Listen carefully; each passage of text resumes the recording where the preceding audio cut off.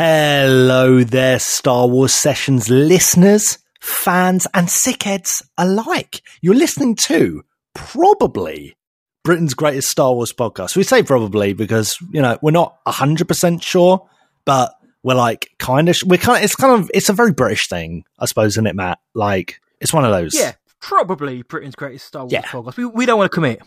Yeah. And we just want to say thank you so much for tuning in to our show, and we hope you enjoy the episode. But we've got like a little message to just tell you before then.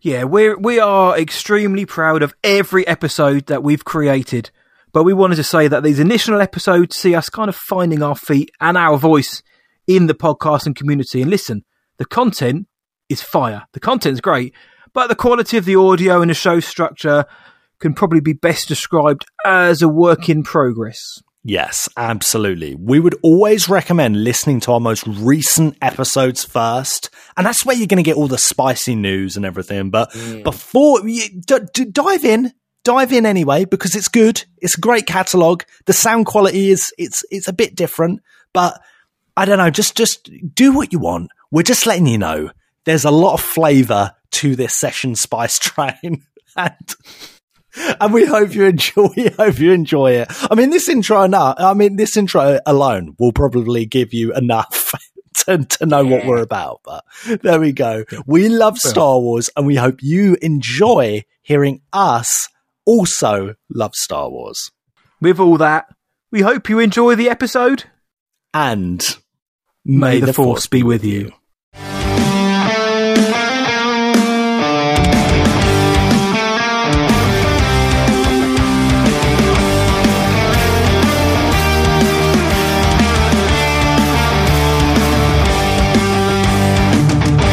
Morning, afternoon or evening, wherever you are in the world, and welcome to this original trilogy special edition of Star Wars Sessions. My name is Matt Hudson, aka Jabba the Hutt, and this is the regular show where the topic is anything Star Wars. In this episode, we're going to be covering A New Hope, aka Star Wars, The Empire Strikes Back, and Return of the Jedi. Next up is going to be the sequels and standalones, including a look at the upcoming Solo: A Star Wars Story, and our prequel trilogy episode is up and out there waiting for your ears. Once again, the we is about to be introduced, so joining me once again for this episode is the Yoda to my Mace Windu, Master Blywalker once more. Luke Bly, how on earth are you, my man? I'm good. How are you, Matt? I'm excited to be here once more. Mate, it's good to be back for another episode. I can't wait to talk some more Star Wars. It's going to be great. What better way to start the week? Right? Totally agree. Exactly. The sun's come out to talk some Star Wars. It was so nice today. It felt like Tatooine, didn't it? It did. We only had one sun, but it did feel like it. I know. Oh well, one can wish. Yeah, I mean, yes, I think Sunday was more like Camino over here at some points, but it wasn't. Wasn't nice. I know. That's the beauty of living in England, you know. That we get all these different planets in like one day sometimes. Exactly. So everybody else around the world be jealous of us and our horrible weather system. So diving in, everybody remembers where they were way back when, May the 25th, 1977, when a little space movie was released. Everybody except me and Luke, because we were not of this earth, but the creator was a shy man from Modesto, California, named George Walton Lucas Jr. His creation included strange robots, space wizards, and laser swords, was for some reason ridiculed by those on set, and pretty much struggled to even get released. But then, what the people didn't realise was the seismic impact that this movie would have on cinema, pop culture, and lifestyles in a decade that followed. And of course, the movie I'm talking about is Star Wars: A New Hope. These aren't the droids you're looking for. We're doomed. Great shot, kid! That was 1 in a million! Use the Force, Luke. Let go. I'm Luke Skywalker. I'm here to rescue you. I got a bad feeling about this. Red 5 standing by. I find your lack of faith disturbing. Boring conversation anyway. Luke, we're gonna have company! What the hell are you doing? Somebody has to save our skins. Moss Eisley Spaceport. You will never find a more wretched hive of scum and villainy. Your powers are weak, old man. What a piece of junk! I've made a lot of special modifications myself. That's no moon. It's a space station. But I was going into Toshi Station to pick up some power converters. What? Yahoo! I got him! Great, Ted! Don't get cocky!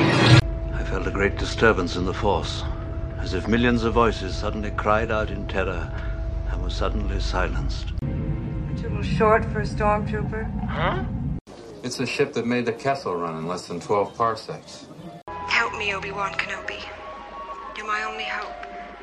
You can't win, Darth. If you strike me down, I shall become more powerful than you can possibly imagine. For over 1,000 generations, the Jedi Knights were the guardians of peace. The Force will be with you. Always. Wow. Where do we start? This is one of the most important films in filmmaking history. Yep. That's where we start. It's phenomenal. It kick-started... I don't think there was a film franchise like Star Wars until Star Wars came along. Until George Lucas came along and created this universe, this story, for us all to enjoy. Yeah, I mean, you had Flash Gordon, but that wasn't a film franchise, so this was kind of the first attempt. I mean, Jaws came a few years before, and that was kind of the first blockbuster, but then, obviously, a Star Wars, as it was then known as, came out, and seemingly the world went mental. Can you imagine, just hypothetically, had that movie come out and not been a success, or if George Lucas just didn't release it? Can you imagine a world? Man, I don't know. I think we don't know for sure, but the world as we know it would be totally different. The pop culture would be different. What you're interested in as a kid would be different, and so on and so forth. We wouldn't be talking. We wouldn't know each other, Matt. That's true. Yep. Very true. You know, it's important. It's, it's one of the most important moments in pop culture. There is, without a shadow of a doubt. Yeah, I can't argue with that. I suppose the first question to ask was, do you remember how old you were when you saw it for the first time? Oh, for the first time, honestly, I don't. I mean, I remember, again, I went to, this was when I was little. I'd come and visit my nan and granddad's house, right? And they had like this spare room where me and my cousins would go to entertain ourselves, right? So all of the adults were down the other end of the house doing their own things, like having a few beers or whatever and watching their own stuff. And we'd be playing games and also watching films. And one of those films that we would watch would be Star Wars, the original Star Wars, A New Hope, as well as Empire and Jedi. But my initial memories, I think I must have been pretty young.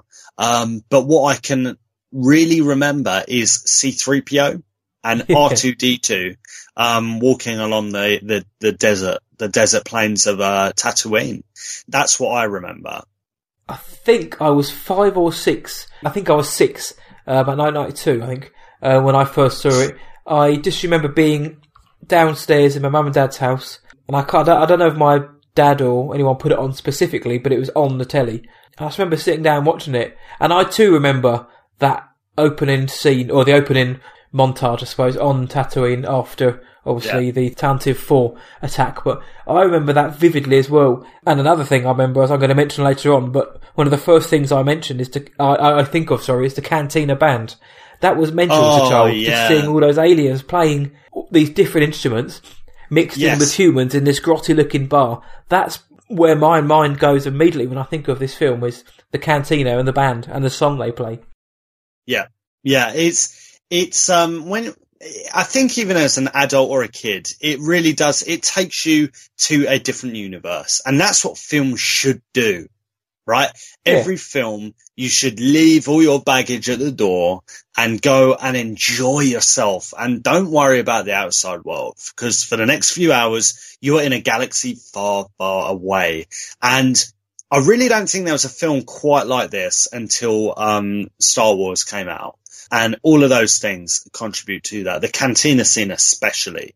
Because in one room, you can see all these different alien species and costumes and thought is given into it, but it doesn't all look shiny and polished. You know, it looks rough, lived in, ready. It looks, it's lived in. It's realistic. It's more believable.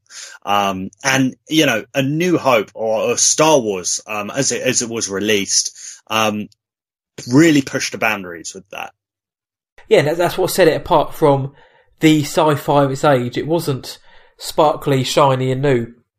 It was grungy and grimy and run down. Yes. And I guess that's where the aesthetic of the prequels and the OT kind of jars. But at the same time, the prequels had bigger budgets, they had greater technology, and they succeeded in opening the galaxy and showing you what was out there.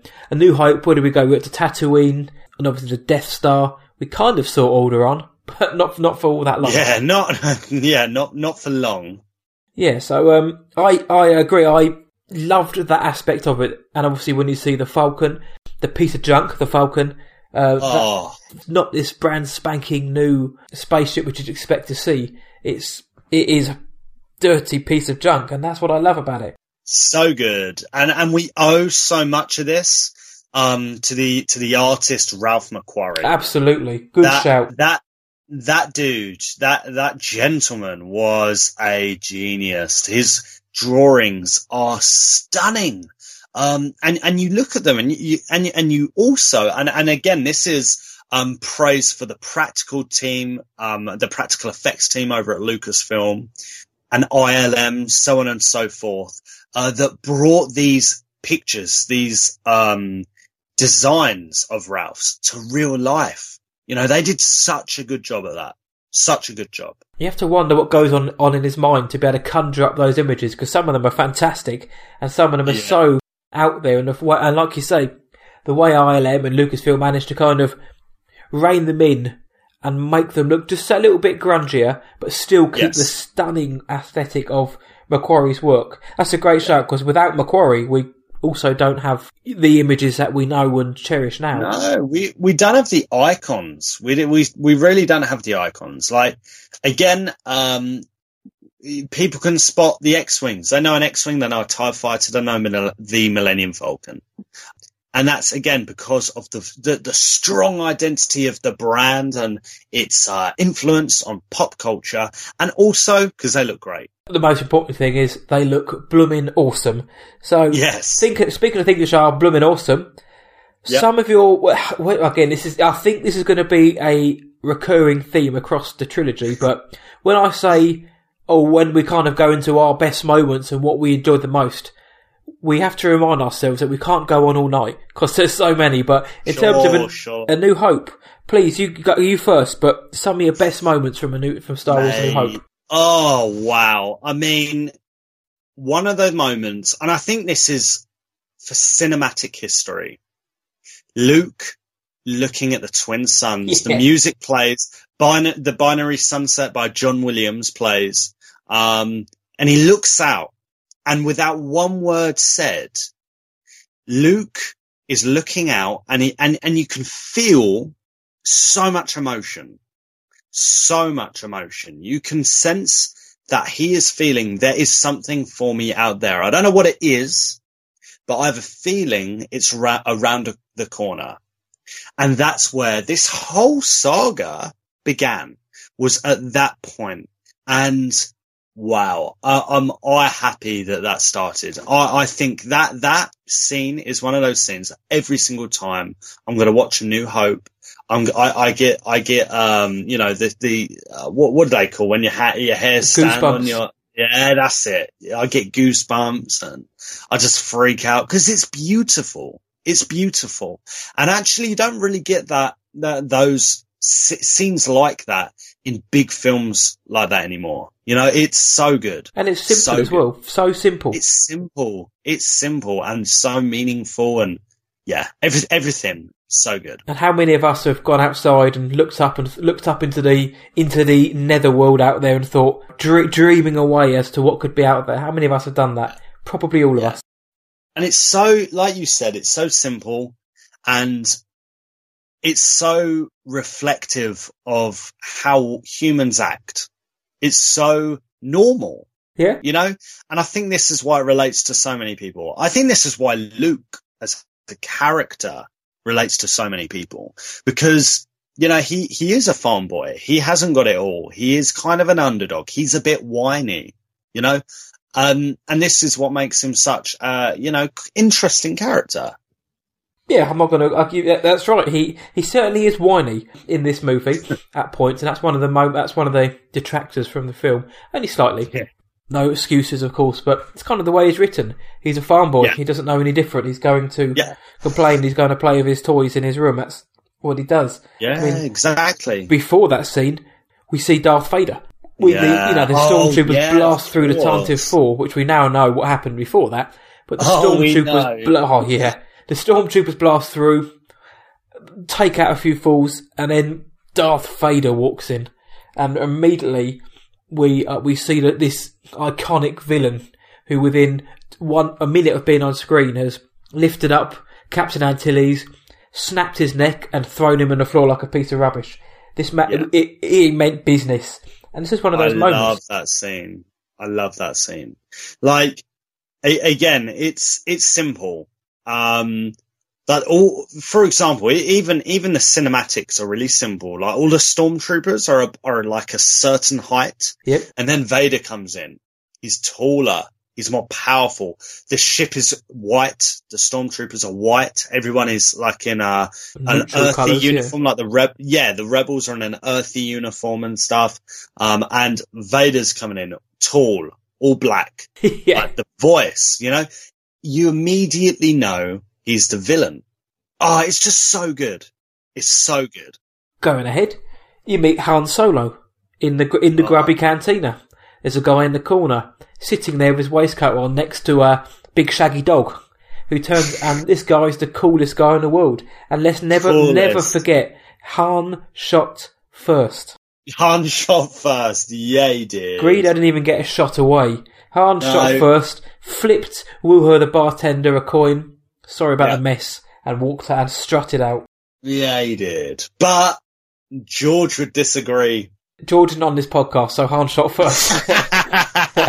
Touché. I've got something to say about the special editions. Not all bad, but I'll get into those a bit later. But that's one of the things about the special editions which wasn't great. I'm looking forward to this. Yeah. It's not all bad. That was one of the special edition changes which universally, I think, has been derided as unnecessary, and it just looks ridiculous. I mean, I guess we have to kind of talk about that, because that is the canon version, isn't it?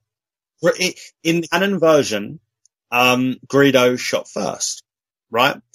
And we have to address that, because you'd think to yourself, again, it's one of those things kind of, when did the special editions come out? It was like the 90s, right? Yeah, it was at that same time. The Phantom Menace coming out. And I know we spoke about this in the last podcast. Everyone was excited about the Phantom Menace. Little did they know George was making some weird decisions. This was one of those weird decisions. Why? Why change it? I've no idea. It doesn't make any sense. Filling up Mos Eisley with the strange array of creatures didn't look particularly great either. I like the fact that they added new speed creatures, but it just didn't look right in Mos Eisley, that giant sort of giraffe-like creature. That just didn't work for. I think George is having a bit too much fun at certain points. I agree. Like, I think, I said in the last podcast, I think George had this access to all this new technology, and he wanted to use it to its maximum capacity as soon as possible. And I think he played around with it with these special editions, you know, so, and sadly, we have to deal with that, right? Even so, I mean, I realise I sound melodramatic, you know, saying it, like, we have to deal with it, but it does mean a lot to so many people, including you and I, and a lot of our listeners, I'm sure. And it is one of those decisions that thinks, like, you think to yourself, man, what was he on when he chose to do that? Agree. Some of them are good. The shot of the X-Wings heading towards the Death Star, leaving Yavin 4, great. I like that. It lasted for 3 or 4 seconds. It added something to the film. But like you say, like I say, some of them are just. And as we go into the trilogy, there's some very questionable ones. But I like where his head was at. But again, it doesn't always translate well. Exactly. Yeah. What else have you got? Best moments. Oh, best moments. I absolutely love the chemistry between the original three and Chewie. Yeah, Leia, Solo, and Luke, the chemistry between them is so good. I knew a little short to be a stormtrooper, all of that. It's just, it's lovely. Somebody's got to save our skins. Yeah. Oh, Leia in this is so good. Like every character, that's what I'd say. That's my second answer, is that the characters in A New Hope and the original Star Wars are so well written. Yep. So well written. And it's quite black and white. Like, who are the goodies, who are the baddies, who the scoundrel is, who the feisty, independent princess is. And I think that's important. And I think a lot of stories nowadays don't actually do that. They don't know what they want. Or they're getting pressured from, direct, management or, businesses or whatever to do X, Y, Z. Mm-hmm. And because of that, you get a mess. And I really feel like, the original Star Wars really hit the nail on the head with character development, the way they were written and the way you get to know them. And by the end of the film, you feel content with it. You feel content with the characters as a whole. And that's great. That really is great. I love that. You're right. It was a simpler time. It is good nowadays where they have a bit of the kind of ambiguity. Are the good guys really also holy, and are the bad guys? Are they the good guy? They're the good guys in their own mind, and X, Y, Z. But this was a simpler idea. You've got the good guys, you've got the bad guys. The good guys are the underdogs. The bad guys are the evil villains with all the weapons and a Death Star. And it's the underdog story, and that's why it succeeds so well. People like that, I think. People like the black and white of it, But it doesn't mean you can't have complicated characters that turn sides and stuff like that. There's nothing wrong with that, This saga is full of that, but this film was very good. It laid a foundation without George even knowing it. And I know. From my knowledge anyway, I think he kind of like had a rough idea of episodes 5 and 6, or at the time they were just sequels. Yeah. And he even had ideas for a prequel trilogy and so on and so forth, because this was his world. He had a crazy imagination and it just kept going on and on and on and on. I think he had 9 films in his head. Yes. Yeah, I think so. But yeah, we can talk about that another time because, that is, you get some really interesting, factoids on that. But, George really produced a work of art with A New Hope. He did. And when you mentioned the chemistry of the big three, the whole scene of essentially rescuing the princess from the Death Star, you've got, when Han, Luke, Chewie and Obi-Wan are on the Falcon, they get drawn in to the Death Star, they have to don the Stormtrooper outfit. Han and Luke basically laying waste to all the troopers, and Solo's on the intercom. How are you? And that kind of comedy. Then they rescue the princess, and then you've got the trash compactor scene, and then obviously the escape, and then of course in between that you got Vader v Obi-Wan. So that entire scene highlights that chemistry, how well those three work together. It's got some of the best moments. Obviously, also Han chasing after those 2 stormtroopers, getting to the end of the corridor, realising there's about 50, and ends up running back. Yeah, I love it. And that's all before we get to Obi-Wan and Vader. Yeah, so good. So good. I mean, I'm just sitting here, I'm thinking of all of those scenes, I'm reliving them in my head. They are so good. I need to watch A New Hope after this. I think that's what I'm going to do as well. And you mentioned earlier on, but all I can say, you mentioned this earlier, but all I can say, John Williams literally lent his golden hand to this and literally created gold. From the opening blast of that theme song to the Binary Sunset, the Cantina song, the Last Battle, the themes themselves are as memorable as the movie. Like the Binary Sunset swelling as Luke gazes into the twin suns. Yes. That's as iconic as the scene itself. And there's so many kind of scene/score combos in this movie. It's incredible. And John Williams is he is the maestro. There's a reason for that. I couldn't agree more. Without John Williams, we wouldn't have the story that we love so much. The emotion that comes out of a film with his music in it, especially Star Wars, is phenomenal. Yeah, exactly. And I never, have you ever seen, it's one of the documentaries. I think it's one of the original, trilogy documentaries. And I'm pretty sure it came with the special editions or like the silver box. Yeah. Yeah, you know that one. So it comes in one of those, right? I forget which documentary it is, but, in there, George and a few of the cast and producers and stuff, they all say, they were really worried about Star Wars and they were really worried with where it was going and stuff like that. But suddenly when John Williams kind of came in, made the music and stuff, everything just clicked into place. Everything made sense. I can see why or hear why. Oh, absolutely. Absolutely. John Williams is a genius. And we as fanboys are indebted to him because the stuff he has done for modern cinema is really second to none. His list of credits is outstanding.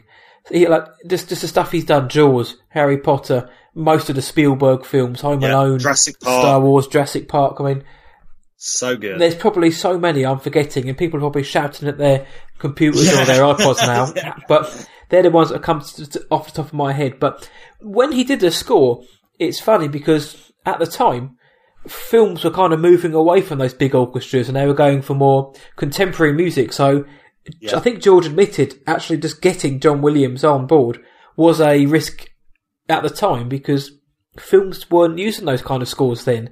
If anything, that kind of, I wouldn't say that brought the score back, but the films were certainly sci-fi were moving away from that kind of thing, and going for something new. So it's another decision that the luckiest man in the world, George Lucas, made that paid off. Yes, absolutely. Absolutely. It's beautiful. Yeah. And I guess, we wouldn't be fanboys, certainly not Star Wars fanboys, if we didn't flip it on its head. George Lucas was the luckiest man in the world. He did create Molten Gold, but were there any moments of the film which didn't work for you or that he kind of don't hold us in high esteem as the rest of it? Oh, Matt, listen. I was trying to think of this before the podcast and I was thinking to myself, what do I really dislike about A New Hope and the original trilogy? And it's hard. It's tough. It's tough. But I like with everything, nothing's perfect. So I do have some negatives. This is really minor. This could be seen as being really picky. Really picky. Okay, you're going to laugh at this. I know okay. You are. But drum roll. You know when Obi-Wan first comes out, right? Yeah. They're in Tatooine. Luke's kind of like getting attacked by the Tusken Raiders. Obi-Wan comes out and he's making those like crazy noises. Oh, yeah. And like waving his arms in the air and his hood is really pointy. Like really pointy. Gandalf. I don't like that. That's it. That's what I don't like. His hood is very pointy, and I don't like that he comes out and he's making all these weird noises and waving his arms around. Like a drunk hobo. Yeah. I mean, now you can see how desperate I was to critique this.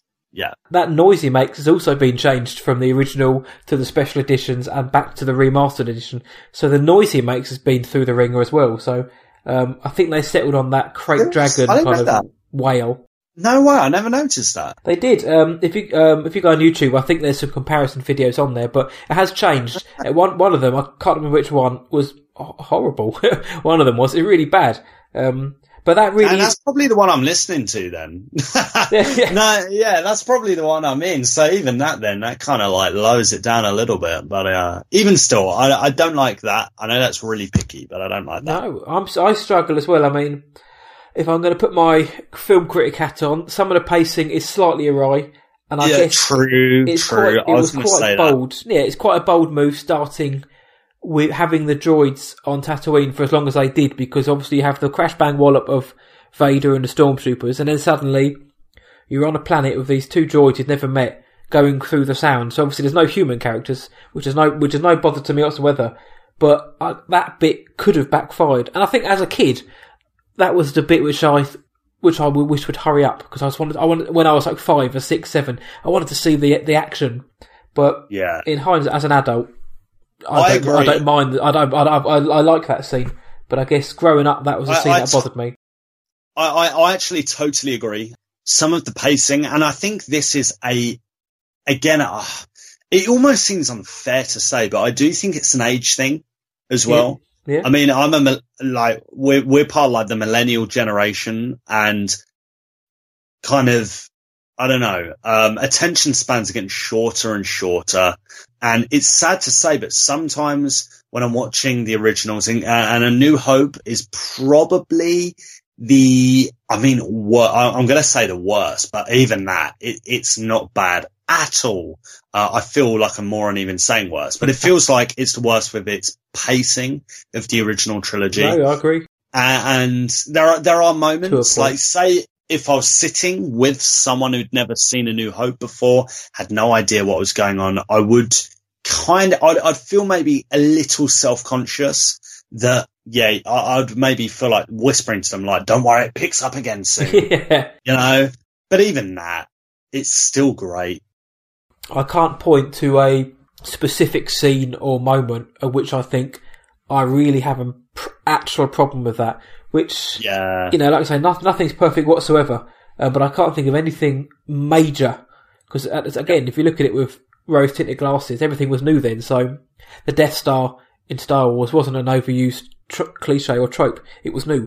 It was new, yeah, absolutely. We didn't even mention Grand Moff Tarkin, by the way, and Peter Cushing. I just remembered. Oh, so good. I've just remembered how good he was. Good. He was phenomenal in this film. He was so good. I mean, you really hated this guy. He was like a headmaster. Like a really old school, strict headmaster. Who blows up planets. Who you knew if you were sent to his office, you'd be like, oh my gosh, I want to die. Because this guy's scary. This guy is authority. Exactly. I can't believe we didn't mention him. But there's so many good things though. I'm sure we've missed more out, but there's so many good things. Well, that's it, because in my head I was just sort of mentally going through the scenes and very quickly flashed up the moment where they obviously make Princess Leia watch as her homeworld gets blown up, and I remember thinking, cool, that's pretty dark. But then it just reminded me, obviously, that Grand Moff Tarkin's in that, and we hadn't mentioned him at all. But I can't think of anything. Yes, Luke's a bit whiny. He is also, how old? I think he's 18, 19 in the galaxy his age was. So I guess that kind of answers that question. Yeah. I mean, there's a few like really silly things. If you really want to be picky and you want to put, like you said, Bill, and you want to put your film critic hat on, there's a few things like with the stormtrooper running into the door. There's that. And there's also, I didn't even find this out till I think like a year ago. And I think again, this was maybe a documentary, it might have been on YouTube or something, but, when they're in the trash compactor. Yeah. Right? They're in the trash compactor scene. And the next scene, they come out of the trash compactor, right? Okay. And I think filming on set for A New Hope, Mark Hamill kind of went, shouldn't our hair be wet? Because we were just like underwater for a second. And he was like, maybe I should go tell George. He might want to know this. And there's this like famous. I think it's famous. I really remember it. But basically, Harrison Ford, basically stopped him, made him turn around and told him, hey, kid, listen, it's not that kind of film. Cause it isn't that kind of film. It's not that kind of movie, I think he said. He's an American, so they say movie. But, still, I even feel, even where it kind of fails, you still kind of give it the benefit of the doubt. It still earns brownie points because it's so charming.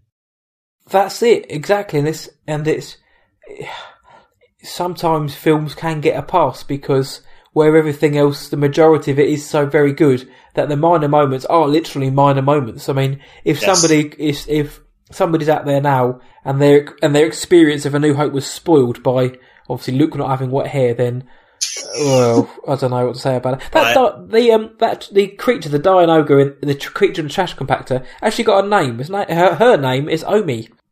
Really? Yep. There's a brilliant Omi or Omar, O-M-I, Omi.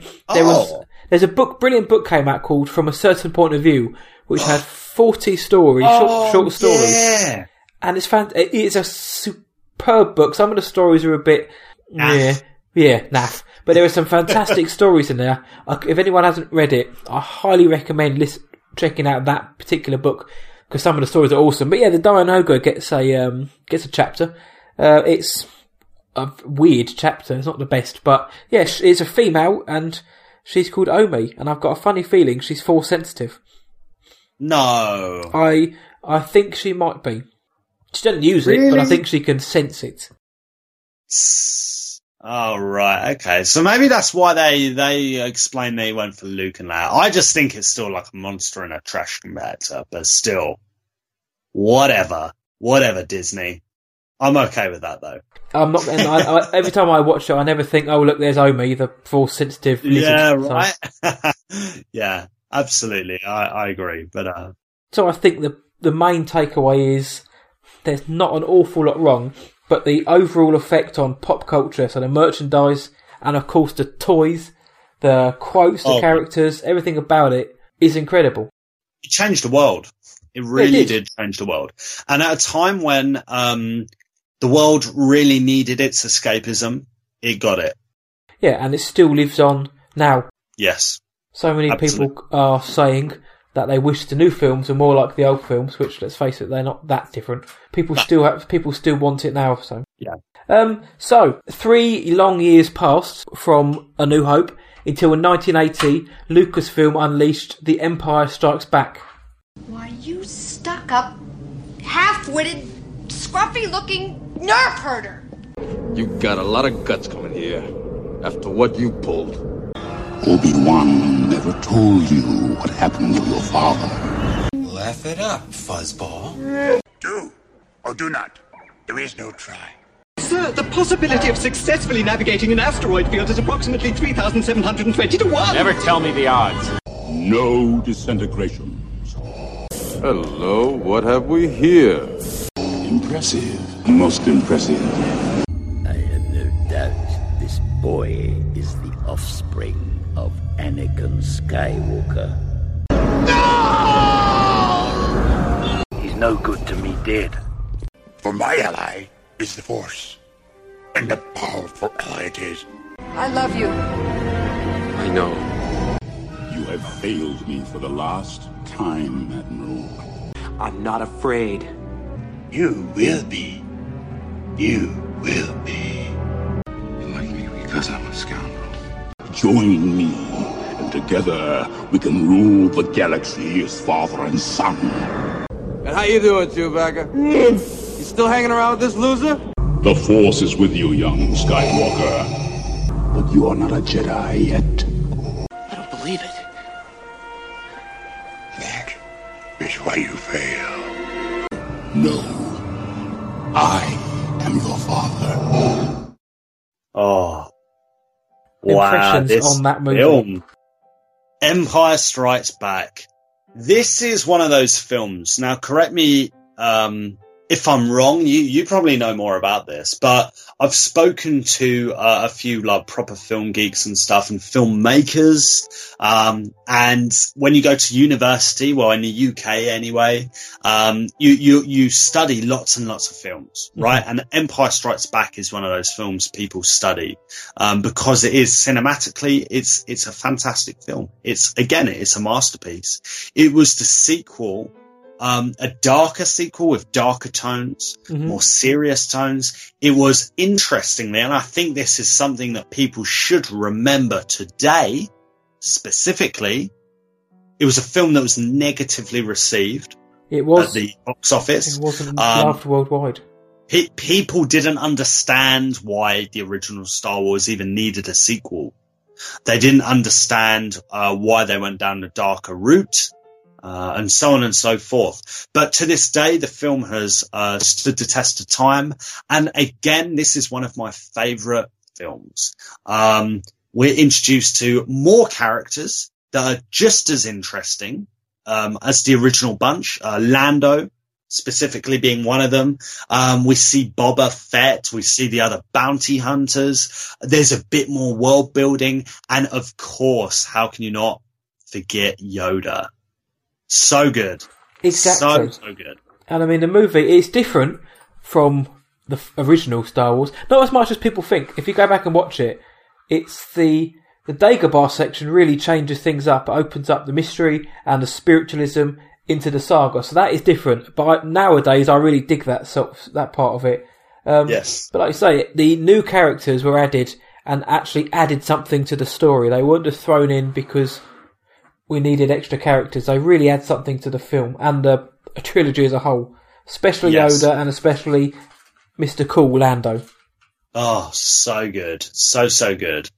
I think The Empire Strikes Back is one of those films where everything about it is pretty much good. Like, it really is so good. I mean, the budget's a little bit bigger. The world building, continues. It expands, but it still stays familiar. We see a few more layers to each character. The characters are challenged. And also, we see the big reveal, which a lot of people, when, Luke and Vader are up dueling at the top of Cloud City, Vader says, "No, I'm your father." People just came like out of the cinema. Well. Sorry? He said it just in that tone as well. Yeah, exactly. And people came out of the cinema thinking, nah, he's lying, surely. It's incredible. It's great filmmaking and it's great storytelling. Storytelling.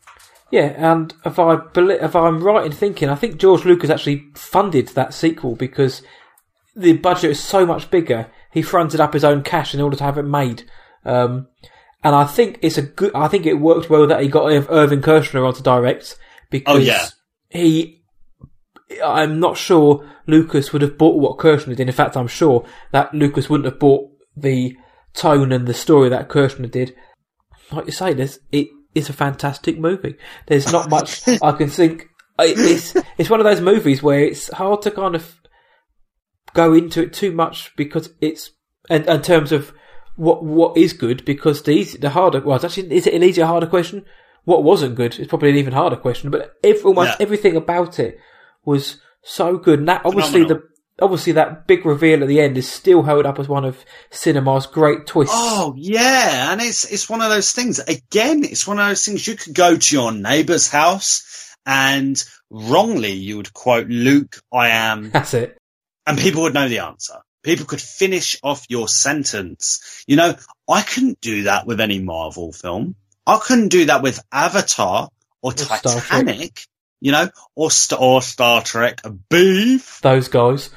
Yeah, those guys, those schmucks on the other side.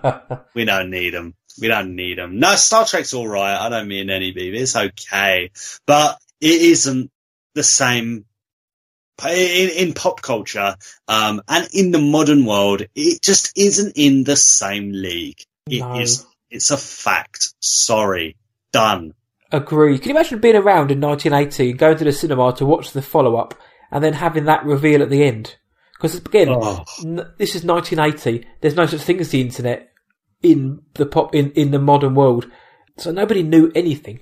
Nobody knew anything that's got. Even the actors didn't know, apart from Mark Hamill and James Earl Jones. I think were the only ones who knew. I think not even the cast knew. I think the closest thing you can see to people's reactions is you can see on YouTube, like, people coming out of the theatre, like interviews, and even then they're, far and few between. But you can see, and I find this really interesting, is when little kiddies on YouTube watch Star Wars for the first time, and you can see them reacting to this scene for the first time. So you think about it, they're relatively young, and if they've not been exposed to pop culture all that much, and a lot of TV and film, then there's a chance they wouldn't know how this plays out. And it's so interesting. so interesting seeing their reaction to this scene for the first time. Their faces just light up and they go, what? What? Is he lying? He's got to be kidding me. He's a liar. And I do that now, to be honest. My face lights up when I hear it, so... Yeah. And again, we need to credit Mark Hamill's performance in this scene especially. His acting in this. I love it. Well, yeah, because he was fed the line from David Prowse. He was fed the line that Obi-Wan killed your father. So he's reacting to a different line. Yeah. Which is impressive. Obviously, because, like I say, nobody knew it. So when the cast went to the premiere in 1980, they heard that. And obviously David Prowse, with his West Country accent, also heard that his voice, his line had been completely replaced. But it works a lot better like that. Yeah, honestly, I keep forgetting that. Because, wow, what a reveal. What a reveal. I mean, it's almost, you don't get that nowadays, do you? Even with the hype with the sequel trilogy and stuff like that, you don't get cinema like that now. No, and spoiler for the next episode of this podcast, but I hope that they don't try something like that in the new trilogy to try and weave in a big twist just because. No, it doesn't need the original trilogy has that locked. I mean, it's probably, you know, correct me if I'm wrong. You're more of the film geek out of us two, Matt, but it's probably the biggest twist in film history, right? It's certainly in the top 3. I could, you know what I mean? Off the top of my head, I could think of a few Usual Suspects or maybe Psycho, but they're all on the same level. But in terms of the level of film, and obviously it was a hugely anticipated movie, and in hindsight, it's probably the one people remember the most. Even if you don't like the films, you know it. You know it. You wouldn't know that. You may not know that Kaiser Soze is the villain in The Usual Suspects. Yeah. It's a superb twist for those who've seen it, and if you haven't seen it, I've just ruined the whole film. But it's 20 years old. 30 years old. You should have seen it by now. But it's certainly one of the top 3 twists of all time, if not the number one. Oh yeah, I completely agree. Completely agree. So one of the hardest questions in the world to try and succinctly answer: best moments of The Empire Strikes Back. Oh, I think a few. Number 1 is what we were just discussing, for sure. Twist, the reveal, the big twist. It's so good. It's so well done. Number 2, oh man, there's so many to choose from. I would probably have to go with the Yoda-Luke scene. I mean, when Yoda is teaching Luke about the Force and about how the world works, it's so beautiful. So spiritual. And that score again. So meaningful. The score, the music. And you look at Yoda and you think, that's real. That's not a puppet. You know, it was so good. And again, you got a shout out to Frank Oz for creating something so believable and beautiful. You know, again, Lucasfilm, ILM, Frank Oz, George Lucas, Irvine Kershner, all these people, they made art, they made pop culture, and it was beautiful. The Yoda-Luke scene is, I think, faultless. Yeah, as a kid, I remember thinking that was a bit slow, but in hindsight, I was an idiot, because it's brilliant. The lessons, the location, the monologue, there's so many quotable scenes from the saga, just in that 10-minute stretch. And they're all from that little green guy. Yeah. I don't believe it. That is why you fail. That is why you fail. You know, it's so good. It's so good. And so much of it you can apply to modern life. You can apply to living on a day-to-day basis. You know, it's so brilliant. So brilliant. You could do it. And also, speaking about his image, that's what I loved CGI Yoda in the prequels, just simply because it looked very good. But there's something about having a practical dummy in front of you just to make it look, you know, as real as you obviously can do. But it's practical. You know it's there on set, and you know that the actor, Mark Hamill in this case, was working off of something tangible there. So it just makes it feel a lot just realer. It's always better when you can see and feel and sense what's around you. And I think we briefly mentioned this in the last podcast that, I think this was one of maybe the mistakes of the prequels is that you see Ewan McGregor on like some stool or something, and he's literally just in a room full of green and blue. He's not anywhere. It's just in a studio. And you're told to use your imagination, yeah. Yeah, and there's only so much that you can use reasonably. I mean, the prequels and George Lucas and Lucasfilm were very fortunate to have Ewan McGregor, who's such a good actor. But in the original trilogy, the practical effects again were, I think, some of the best practical effects we've seen of that time, of that era. It's fantastic. Just on the blue screen, green screen chat, I do also want to give a shout out to the matte painting that is in the background when Han and Lando are talking. It's the Millennium Falcon, and you can tell it's a painting on screen. So just to quickly throw that, some of the backgrounds weren't particularly impressive, but for the most part they were. Hang on, what? If you go back, actually, that might be. I can't remember. It might be Empire. It might be Return of the Jedi. Either one of them. Yeah. But yeah, they're talking, Han and Lando, about something, and in the background is the Falcon in a hangar. Yeah, it's clearly a painting. No. And you can see Billy D walking towards painting. It's serious? I didn't know that. It's in one of them. So again, for the angry listeners who are shaking their lightsabers because I may have got something wrong, tell me which film it was. That. Yeah, I'm going to look for that after this. I didn't know that. Yeah. It's clearly a painting. Until now. I know. It's clearly a painting. But again, picky, minor, tiny. That's one of those things. Now you've said it, I'm going to look for it, and I'm going to notice it every time. Now, why'd you do this to me? I'm sorry. It's a good painting. It's a good painting. Such a good painting. You didn't realise, but... that's not saying much, though. It fooled me, but it's not saying much. But we mentioned Lando. The introduction of Lando. Well, what have we here? That shakes up the dynamic in a good way as well. Boss. Absolute king. Lando was fantastic in Empire. So good. In this trilogy, in Jedi and Empire, fantastic. All of them were fantastic. That's right, and you've got Harrison Ford and Billy D, two of the coolest men in the world, facing off against each other. It's brilliant. Yeah, and there's this. Matt, please forgive me, but I need to mention it because I've been mentioning this at work so much. Go on. With the release of the Solo trailer, right? Everyone's like, the Millennium Falcon's different. And this was before the Solo even came out. This is actually one of my favorite scenes is when Lando and Han meet, and you can tell the acting between them is so good. You believe and you feel they are good friends that have known each other for a very long time. Their relationship goes back, and it does, right? And then Lando looks behind him and he sees his ship and he goes, "What have you done to my ship?" Yes, it.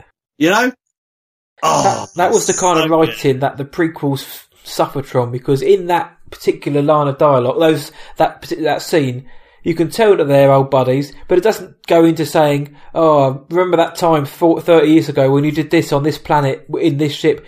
It sets them up as old buddies. One of them's been swindled. What have you done to my ship? It's a simple way of introducing the fact that they're old pals without going too heavy into dialogue and exposition. Yep, absolutely agree. That's a very good point. We forgot the opening Battle of Hoth as well. The rebellion are portrayed as really under the cosh in this movie.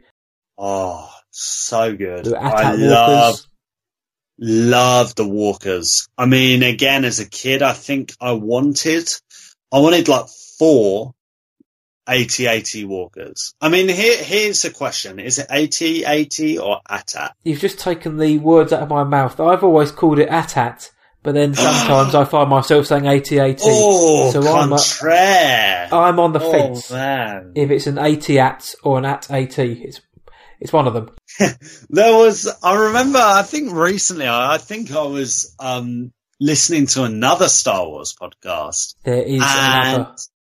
There is another, what? Yeah, no, I was listening to another Star Wars podcast and they got this interview. I think it was like Fox News over in the States or something.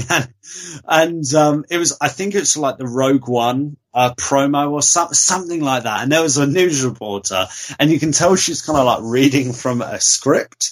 And you can tell she's not a Star Wars fan, right? She's faking it. And she goes, she reads this word, she kind of like stumbles and she doesn't say 80 and she doesn't say at. She goes like RT or something like that. And you can tell kind of as soon as she said that, she's like, oh, right. I look like a mug. Yep. Yeah, I look like a mug. But there you go. Yeah, RT. We'll have to find that clip, but it's funny. Please do share it. I think they asked Pablo Hidalgo what is the pronunciation, and I think he kind of swerved the question a bit. So there is no actual way to say it, I don't think. Yeah, I always think it's one of those things, like you can pronounce it whatever way you like in the end, especially because it's fantasy, and it's fun. It's fun. It's one of those fun debates. Why would Pablo want to come and put his iron fist down and be like, no, this is one way to say it, when he is fully aware that people debate over this, talk about this. He's chuckling as we all fight over how to pronounce a fantasy walker. Yeah, exactly. What an awesome job he's got. Awesome. Then you've got, what else? The romance in the film actually works this time. Oh, it's so good. I love you. I know. Apart from Luke and Leia, their brother and sister, but that's weird. But we'll go off that very quickly. Yeah, yeah. I mean, again, if you were watching this for the first time in the 80s, when did it come out? 81? 1980. 1980. In the cinema, you wouldn't know any different, I guess. But then again, in the original, the Emperor looked really weird, didn't he? He looked ridiculous. He looked really... another change that was necessary. It was necessary. And people, people are really quick, and rightfully so. They're kind of really quick to judge all the special editions and the edits and so on and so forth. But there are some really, really good changes, and that's one of them. Especially in Empire, because the special editions made Cloud City look like an actual planet, whereas in the original cut of the film, of course, there's not much they could really do. But in the special editions, the windows are now actually windows, and you can see what's going on outside, and there's more people and there's ships floating around, so it really expands that part of the planet. Yeah, absolutely. Totally agree. It's fantastic. Yeah, I mean, again, the score, you've got Yoda's theme, Han Solo and the Princess, and the most important one of any film, the Imperial March was debuted. Oh, so good. So good. Oh, man. Again, it's one of those songs that is Star Wars. It is Star Wars. You play it anywhere, people are like, oh, Star Wars. So good. And it just, I know it's easy to say in hindsight, but it fits. It fits the character. It does. It totally does. It's so, again, John Williams. Fantastic. It's another reason why this film is so precious to pop culture and to us nerds. And nerds we are. Hence why we're doing this. Yeah. But again, and the carbonite scene, again, thinking about that as well. The whole scene, you just mentioned a famous quote from it. But that's fantastic, because obviously we see Lando obviously betray his old buddy, and then what's he going to do to get himself out of it? You meet and Boba Fett as well. Boba Fett again. There's another one. Yeah, Boba Fett. Yeah. We'll call him Boba. Fett. I call him Boba. This sounds more fun. And you meet Boba Fett, so you get to finally see a new bounty hunter. We'll get into him a bit later on. But so much cool stuff is introduced, and there's so many fantastics, and the duel between Luke and Vader. So good. So much fire and passion and untrained potential in Luke, and Vader's kind of like toying with him and stuff. It's so powerful and cinematic. It's great. Yeah, that kind of the scope of the film was a big cinematic epic. There's not really much I can say against the film.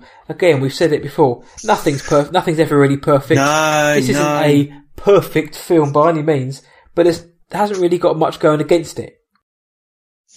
Let's have a think. Luke's he's still a bit whiny. Yeah, and even then it's not justified because it's his character. Yeah. What? I guess I would probably say the Luke, in retrospect, the Luke and Leia kiss. And that's only in retrospect. Yes, now knowing that they're brother and sister, it just now becomes creepy. Yeah, because it's one of those things where it's like, George, you didn't know what you wanted to do with these characters. And, there are lots of different ideas on whether he did know or whether he didn't know. And et cetera, but we'll leave it there because again, that's something we just don't know. But all I know is that it doesn't feel right when you see the whole, saga. I know, it's weird. It's weird. I'm sure some people out there would say that the Dagobah scenes are too slow. I don't think they are. I think they're perfectly paced, but I'm sure there'll be people out there who say, oh, well, it slows everything down. That isn't a negative for me because I think they are brilliantly paced. But I can see some people maybe saying that. But as you can tell now, I'm really clutching at straws to find anything. I mean, trying to use other people's opinion now, which I don't even know. But I can imagine people would say that. I mean, but it's even like again, there's so many positives to this trilogy. Let alone this film, this real meaty bit of the trilogy, the middle film. Even the on Dagobah, when the kind of like, it's almost psychedelic and a bit dark when Luke strikes Vader down in the cave. In the cave, and the mask explodes and it's Luke again. It's very has a lot of metaphorical meaning to it. Has a lot of meaning to it, and even that is great. I don't see how. Maybe if you're a little boy or girl, you'd maybe think, "What on earth is going on here?" After all, these films are for kids. But even then, I know plenty other Pixar films even that are maybe more confusing than that. Yeah, Pixar aren't shy about putting heavy metaphors into their films or messages hidden behind a kiddie exterior. There we go. So, even that, I think it's really hard to strongly critique this film. I really do. All I would say is, and again, this is justified, is there is no, and it sounds so shallow, but there's no happy ending. There's no which you see so much, especially in American cinema. Yeah. And that's why we love it so much. That, the Americans make such wonderful films that make you feel good. And Star Wars is one of those. But Empire certainly brought the tones down a little bit, and it needed to go down. So even that, I can't criticize it that much. It's nearly faultless, this film. Yeah, there's just seeds of hope at the end of the film when they're looking out from the viewpoint of the ship. Yeah. Even that. I agree. It's not a biased thing to say. It's this film is held up in esteem by movie fans and critics the world over, whether you like the film or not. In terms of the context of this podcast, I don't care about that. It's just a brilliant film. Yep. There's little to critique about it.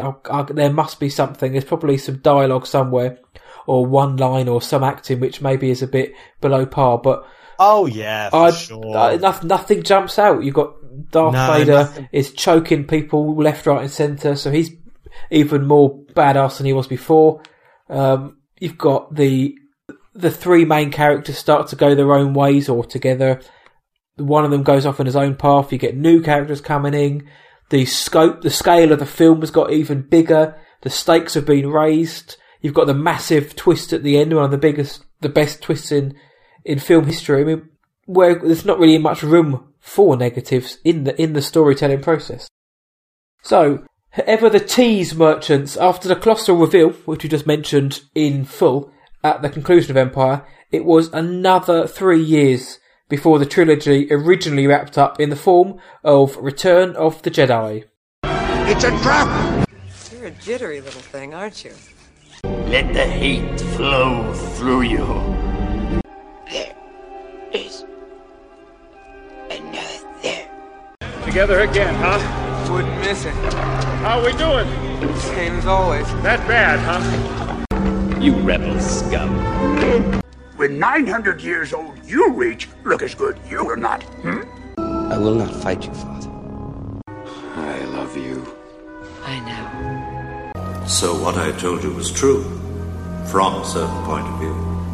Oh, I'm afraid the deflector shield will be quite operational when your friends arrive. I'm rather embarrassed, General Solo, but it appears you are to be the main course at a banquet in my honor.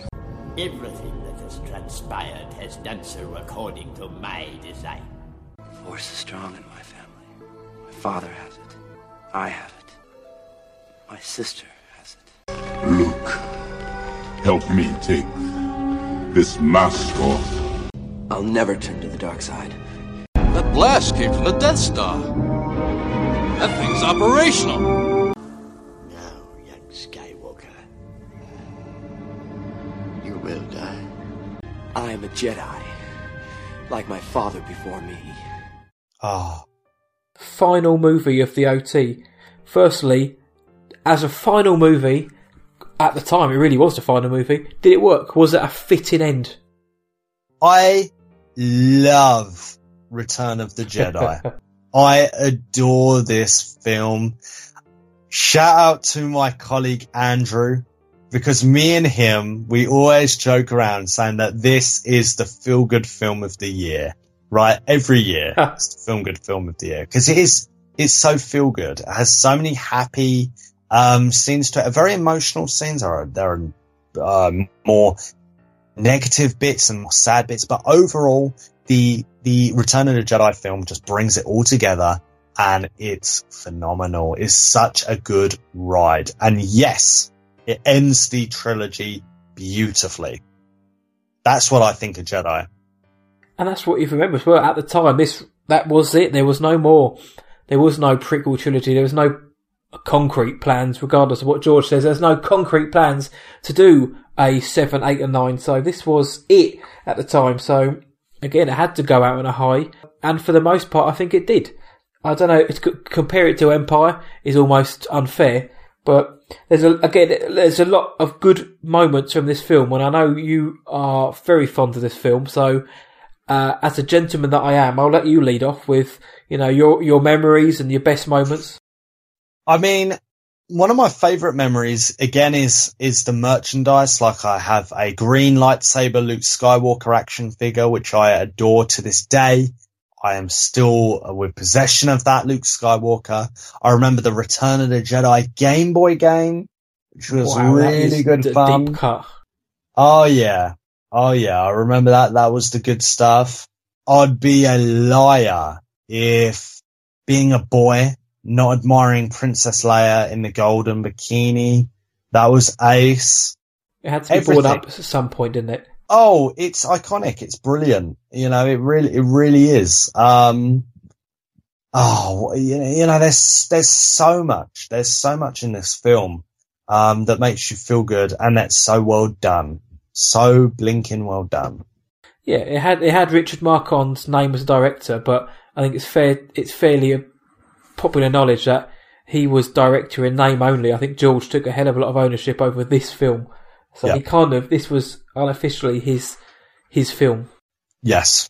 And it shows at times. It does show, and it needed to be George's as well. He brings that happy old American feeling to this film. And it's fantastic, and he pulls it off.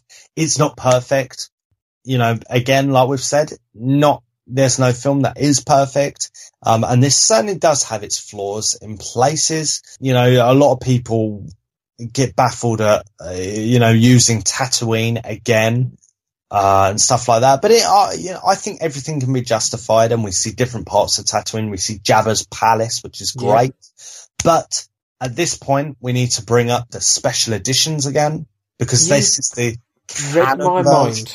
There we go. We're great minds. This was always going to be where the special edition came in. You mentioned Jabba's palace.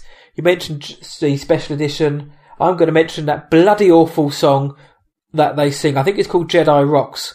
It's got a terrible title. It's a horrible moment in the film, and it made me almost want to put my head through the screen.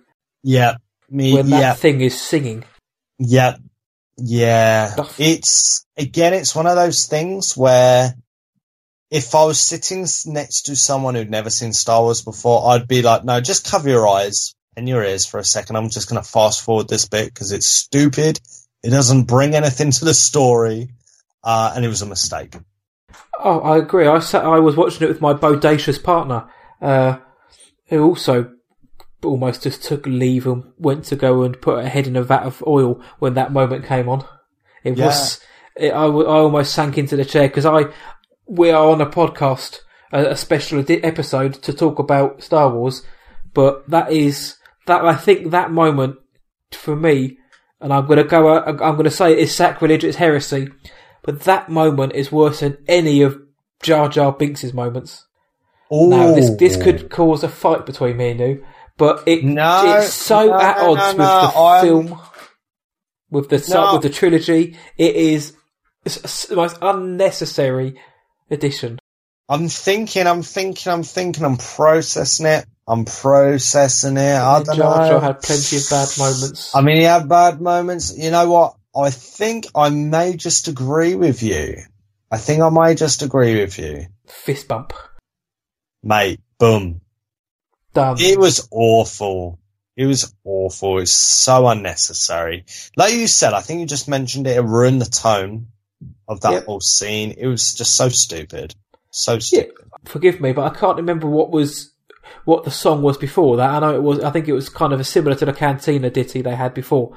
But I just don't know why they did that. But on the flip side of that, the special edition, the canon version, now has the victory celebration at the end, which incorporates Naboo and I like that. I love that. Coruscant and all those other places, which kind of makes it has. I think that's much better than that Yub Nub song the Ewoks did.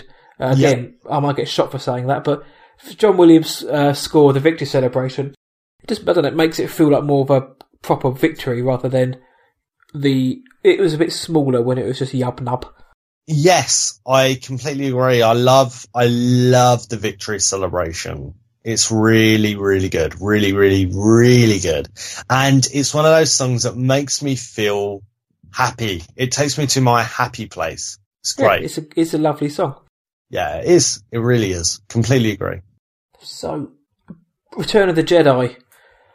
Well, I suppose going through some of the moments that stick out, you've got, trying to go chronologically, obviously Luke appearing at Jabba's palace. The green lightsaber. He ignited the green. Rancor, yep. He ignited the green, yes. Oh, so good. And that was also a character change for Luke Skywalker, because when he came in, he force choked one of those Gamorrean guards, the pig dudes. Yes. He's dressed all in black, and he's a lot more serious, in tune with the dark. Yep, more like his daddy. He's a Jedi Knight. He's a man. He's walking down there. Yeah, he's the boss. He knows what he's doing. He's got the experience. He's got the swagger. He's got the confidence. Fantastic. So good. And then he gets captured. Yeah. That was all part of the plan. I mean, it was all part of the plan. They knew what was going down. I know. Then he gets to the sail barge and he executes the plan when he's with the old famous nod of the head. Yeah, that's it. So good. And little R2 there at the ready. That's it, to flip the green. Just doing his thing. That was another moment that falls into my negatives about the film is Boba Fett kind of turned up and then got knocked out by a blind guy and was eaten. Yeah. It's still revered as one of the kind of coolest. He looks cool and he is cool, but he went out like an absolute punk. Yeah, Boba. I think that, I mean, he's got to be one of the coolest looking villains and like highly acclaimed villains ever. But he's one of those people that just kind of do nothing. And he goes out as a punk, like you said. I don't know. Still, who cares? It's good fun. Yep. Getting taken out by a blind Han is a privilege. They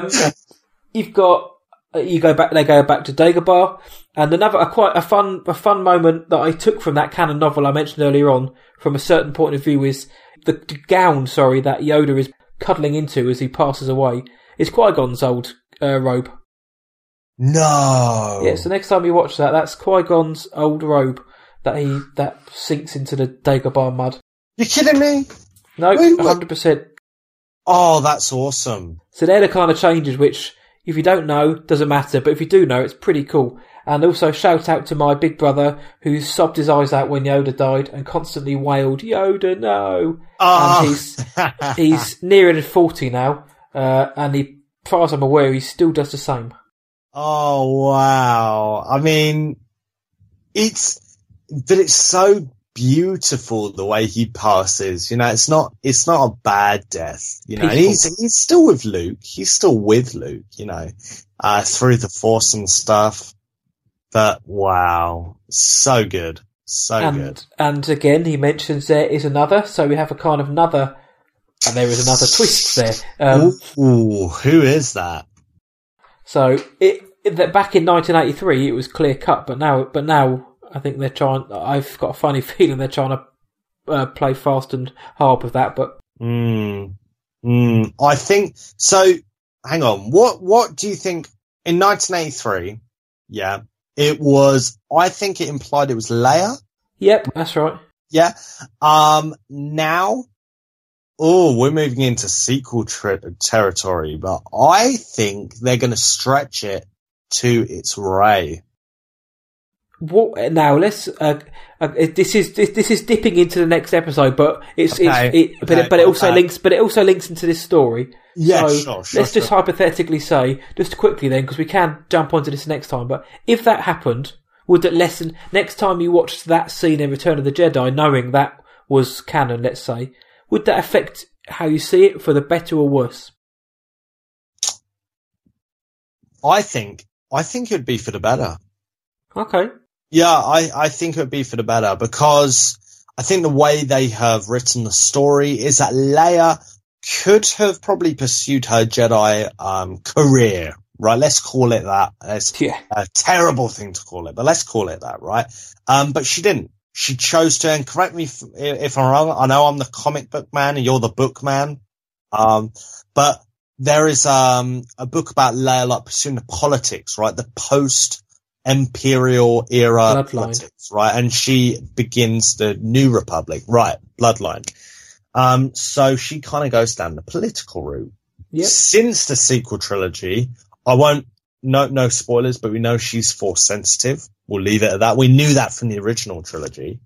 But no, I think it's one of those things, and I think George Lucas did this with a few things, like in A New Hope with, we'll just mention the Clone Wars, and if you want to do anything with it, I can do it another time, right?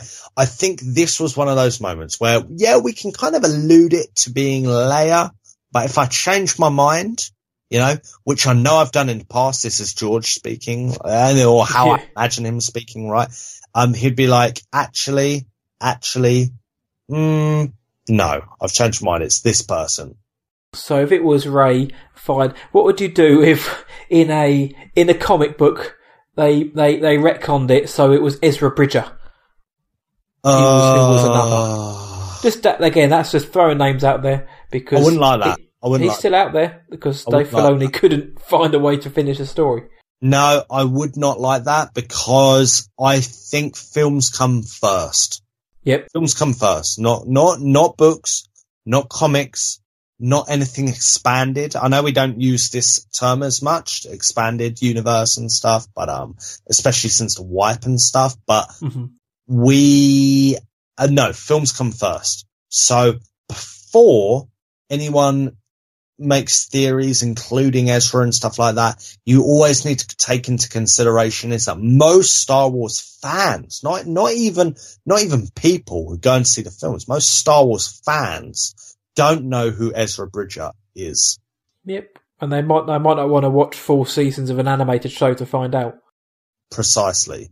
I wonder how many people are listening to this now who are thinking, who the blinking heck is this Ezra guy? What are these idiots on about? Yeah, how many pints have these guys had tonight? But honestly, you shouldn't have to go watch an animated show just to fill in some blank in a film. No. That's no, I agree. I fully agree. So that's my answer to this. And that's why Jedi is so good. It finishes things up, but there's room for continuation in the story because, like I said in the last podcast and this podcast, is that Star Wars is a big sandbox for creatives to come and play in, to expand the universe, to tell their story, how they see things. And that's what makes it so magic. Exactly. And a lot of the pushback nowadays is lots of people don't want that to happen. They want it to be what they wanted it to be, or they want it to have the big 3 going on forever and never aging, and it doesn't work like that. And I'm glad that going forward they have taken certain liberties with the story to make it a better story rather than just have 70-year-old Luke Skywalker pulling down Star Destroyers and next to Harrison Ford with a Zimmer frame. Yeah, it wouldn't look right. It'd be silly. So yeah, or Chewie dying by a moon crashing into him. Oh, it's probably one of the most ridiculous, other than the Yuuzhan Vong, probably the most ridiculous thing they did. Don't get me started on the Yuuzhan Vong, man. I mean, you can tell we are Star Wars geeks, but honestly, guys that defend the expanded universe, you by defending it, you're defending all of it. And exactly. All of it, and I stand by. I'm a Star Wars fan, and I was into all the expanded universe stuff. Some of it's good. If you're defending the expanded universe, you are defending trash. Most of it's absolute trash. I mean, even the Force Unleashed games, like the first one was pretty good. The first one's good, yeah. Yeah, but Starkiller was still OP, but still, it was good.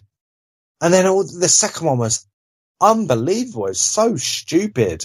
So silly and stupid. Yeah, there was so much of it out there that by definition of there being so much, there was going to be a lot of dross. There was some diamonds in there, absolutely was, but there was also some all the clones. The clone of Luke, whose name was Luke with 2 U's, was just stupid. Yeah, cloning and the Emperor got cloned. That's it. Emperor got cloned.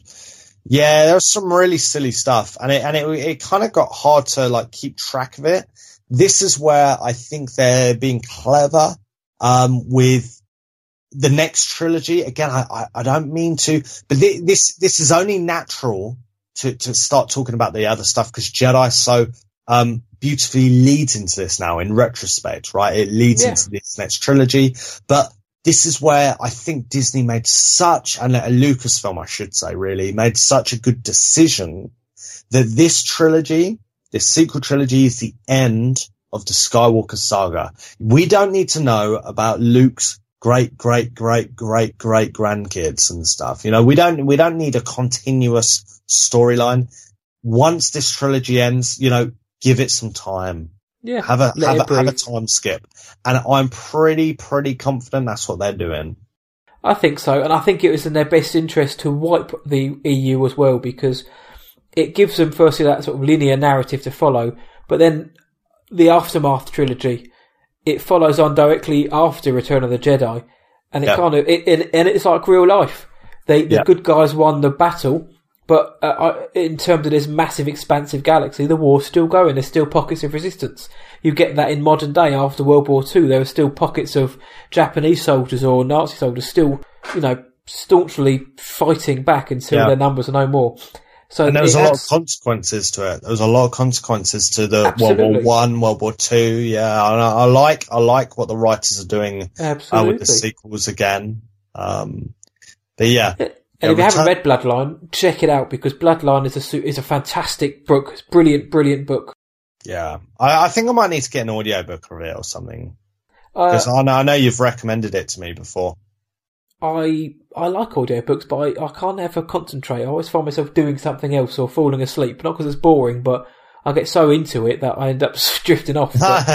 Do check it out. But in terms of Jedi, Return of the Jedi, yep, we haven't mentioned the throne room battle, the final battle. Oh, mate. When Vader brings his kid in front of the big bad.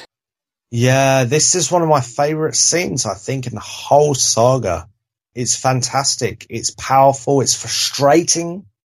And yet Luke, with all of his power, his fresh, young energy, he could strike his father down and so on and so forth. And in that moment of control, although he's lost control prior to that, with that, he was able to bring it all back, and he went, you know what? No. You've lost, Palpatine, mate. You are done. you are done, you mug. Yeah, exactly. Finito. Had he said that, it would have been a worse film. Yeah. Oh, absolutely. That's why we're not writers. Oh, I'm a Jedi like my father before me, you idiot. Yeah. Listen, it was so good. So good. And Vader's redemption was beautiful. That's the right word for it. It's beautiful. And with the knowledge of the prequel trilogy, having that all 6 films now, it does end that lend that kind of extra gravitas to that situation. It's really well done. And that scene, like you just mentioned, he goes from wanting to slice the Emperor's head off when he lunges for his saber to tossing it away and saying, "I will die for my belief." I mean, it's so well written in that moment. And of course, you've got the space battle going on with Lando trying to take out the Death Star, and then you've got the ground assault on Endor, which is one of my favourite parts of all 3 films, apart from one bit. But I love the Battle of Endor.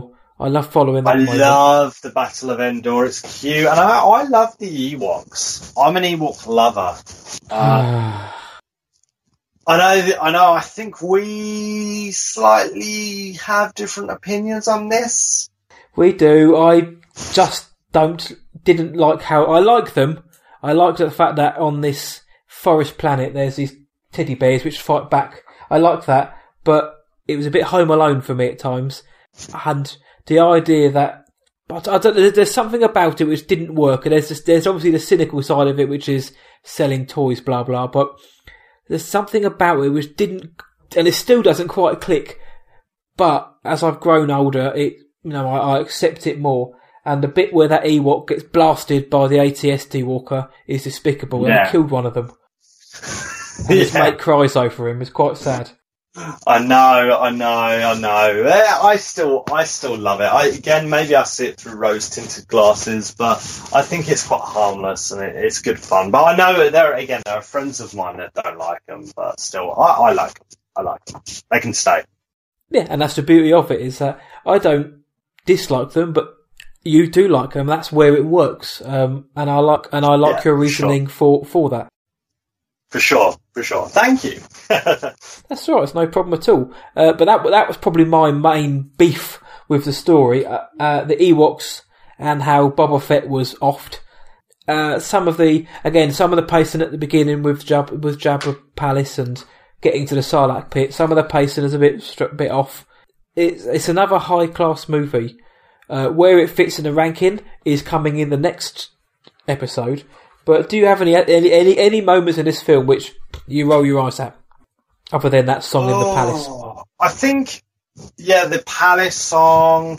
Maybe the Ewoks did a little bit too much damage to some stormtroopers and stuff. And let's have a think. I mean, no. Maybe because it feels like it's almost holy to me. Yeah. I can't just go and change something or, be like, I'll do this totally different. I don't feel like I have the authority on it. But it's a good laugh. Is it perfect? No. Could it be better in places? Yeah, of course it can. But I love it. And it's such good fun. And it puts me in a good mood. Puts me in such a good mood. But I tell you one thing, I remember watching these films, if I was like unwell and off from school, I'd be like, right, I'm watching Star Wars. And I always remember when the prequels had come out, and I'd watch Return of the Jedi, I'd always watch it, and at the end I'd always think, I can't believe that's it. I can't believe that is the end of this story. And even with the expanded universe and so on and so forth, you know, we had that material and that's great, but part of me was like, no, it's the films that you know, really touch your heart. So I'll leave it at that. And that expanded universe was never really official, like, canon. So there's that side of it. Because the good stories, it was, people may argue that it was canon, but I mean, George himself kind of said, you know, you know, we can say it is, but he never really actually classed it as canon. But in terms of the trilogy, I think it wrapped it up really well with the ending of it, how it ended, especially in the special edition with the wider scope. I think it ended it off brilliantly. But I know what you mean. It's a kind of, when you watch it in 1995 and without the knowledge that more films are coming, you kind of think, yeah, I want more. You want to see more of where these people are going to go to. Yeah, absolutely.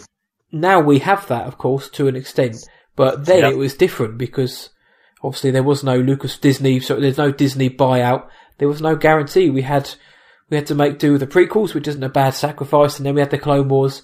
But you know, we never ever thought we were going to get the sequel to Return of the Jedi. No, and we did. We did, and I love your passion for this movie because I know how much this isn't spoilers for the rankings, guys, because I know you all can't wait for those. But I know how much you really, really, really adore this film, and I will say that Return of the Jedi is probably the film from the OT which for me is the most rewatchable. If I ever want to just satiate my craving for a bit of Han Solo. Or any of them. Yeah, I always put Return of the Jedi on. I don't know why. Maybe it's because it is that kind of sense of fun. Yeah. I think you're right. I'd agree with that. I think I've watched probably Jedi. It's probably one of my most watched Star Wars episodes. Yeah.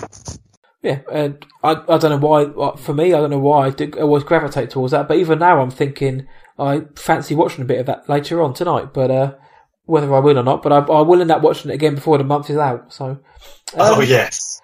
So, in a nutshell, we did this for the prequel trilogy, so we'll do it for the OT as well. Yep. A New Hope, Empire, Jedi. Which of the three was the better film out of the trilogy? Not the saga, just out of the trilogy. Which of the three for you worked the most? See, this is hard. I always tell people that it depends on my mood. Some people really don't get this, like on forums, they freak out at that answer. But, you know, I think it's quite reasonable. Sometimes, if I'm in more of a serious mood, then of course it's The Empire Strikes Back. Yeah. That comes out on top. However, if I'm in more of a, let's say a more summery, happy mood, it's got to be Return of the Jedi. I find that these are probably the most watchable and some of my favourites. And then just closely behind is A New Hope, purely because I love the beginning of it, but it's a bit slow in places. Mm-hmm. I still adore all three of them. And it's so hard to choose. And sometimes I will watch A New Hope over them, over the other two. And sometimes I watch them chronologically, whatever. I like how you're dangling that galactic carrot ahead of the next episode ratings by kind of not being too conclusive. I like it. Yeah, no, I do, because I think again, other people online, maybe some people totally think I hit the nail on the head with my list. Other people think I'm an absolute moron. Each to their own. But there you go. Exactly. I think mine may raise a few eyebrows as well, but at least we've got someone like Anakin Skywalker. But that's part of the fun, when nobody's going to have the same 9. We might be called Disney shills for liking the new trilogy. If that's what you think, sod off. But today it's Empire for me out of these three, but that may change tomorrow. But as for today, Empire Strikes Back works the best out of this trilogy for me. Yeah, fair enough. Fair enough. But it's a tough one. Yeah, it is. And don't get me wrong, on some days I agree with you. Yeah, it's those two rotate between each other, depending on my mood, the time of year, and so on and so forth. So, yeah. Well, that is all we have for the second instalment of the What I Watched Tonight show Star Wars special. It's been great fun, but there's still one more episode left to go. And on the next time, we're going to be delving into The Force Awakens, Rogue One, The Last Jedi. There's going to be some solo talk, and we are going to give our rankings for all 9 films. So I think it's pretty fair to say that it's going to be a packed episode. Oh, yes. So if you like what you hear, and I know you do, make sure you tune in for next week, because I'm already looking forward to it, and we haven't even done it yet. Me too. I can't wait. It's going to be good fun. I know. Well, thank you so much for coming on again today, Luke. So where can the world find you on the internet? They can find me on Instagram. I love my photography, so give me a follow on Instagram. It's at leaf.it.out.luke. So leaf it out, Luke, and you've got a full stop or a period in between each word. Follow me in there. I'd love to talk some Star Wars with you. If you like photography, come and take a look at my pictures. He's the best damn photographer this side of Coruscant, so do go check them out. Don't know about that. I said it in the last show, I have said it to him whilst slurping a hazelnut latte. The picture photographs are very, very good. So once again, thank you for coming on today, Luke. Thank you everybody for listening. You can catch all the episodes on the site, whatiwatchtonight.co.uk. Subscribe on iTunes by searching for the What I Watched Tonight show. You can also check us out on Spotify now. We are on there. They didn't tell me, but I found out. We're also putting the shows up slowly on YouTube if you fancy a bit of that. So if you like what you hear, share it with everybody you know, and if you don't, then just move along. This certainly is the podcast you're looking for, so remember to tell your grandmothers. But until next time, may the Force be with you, and see you.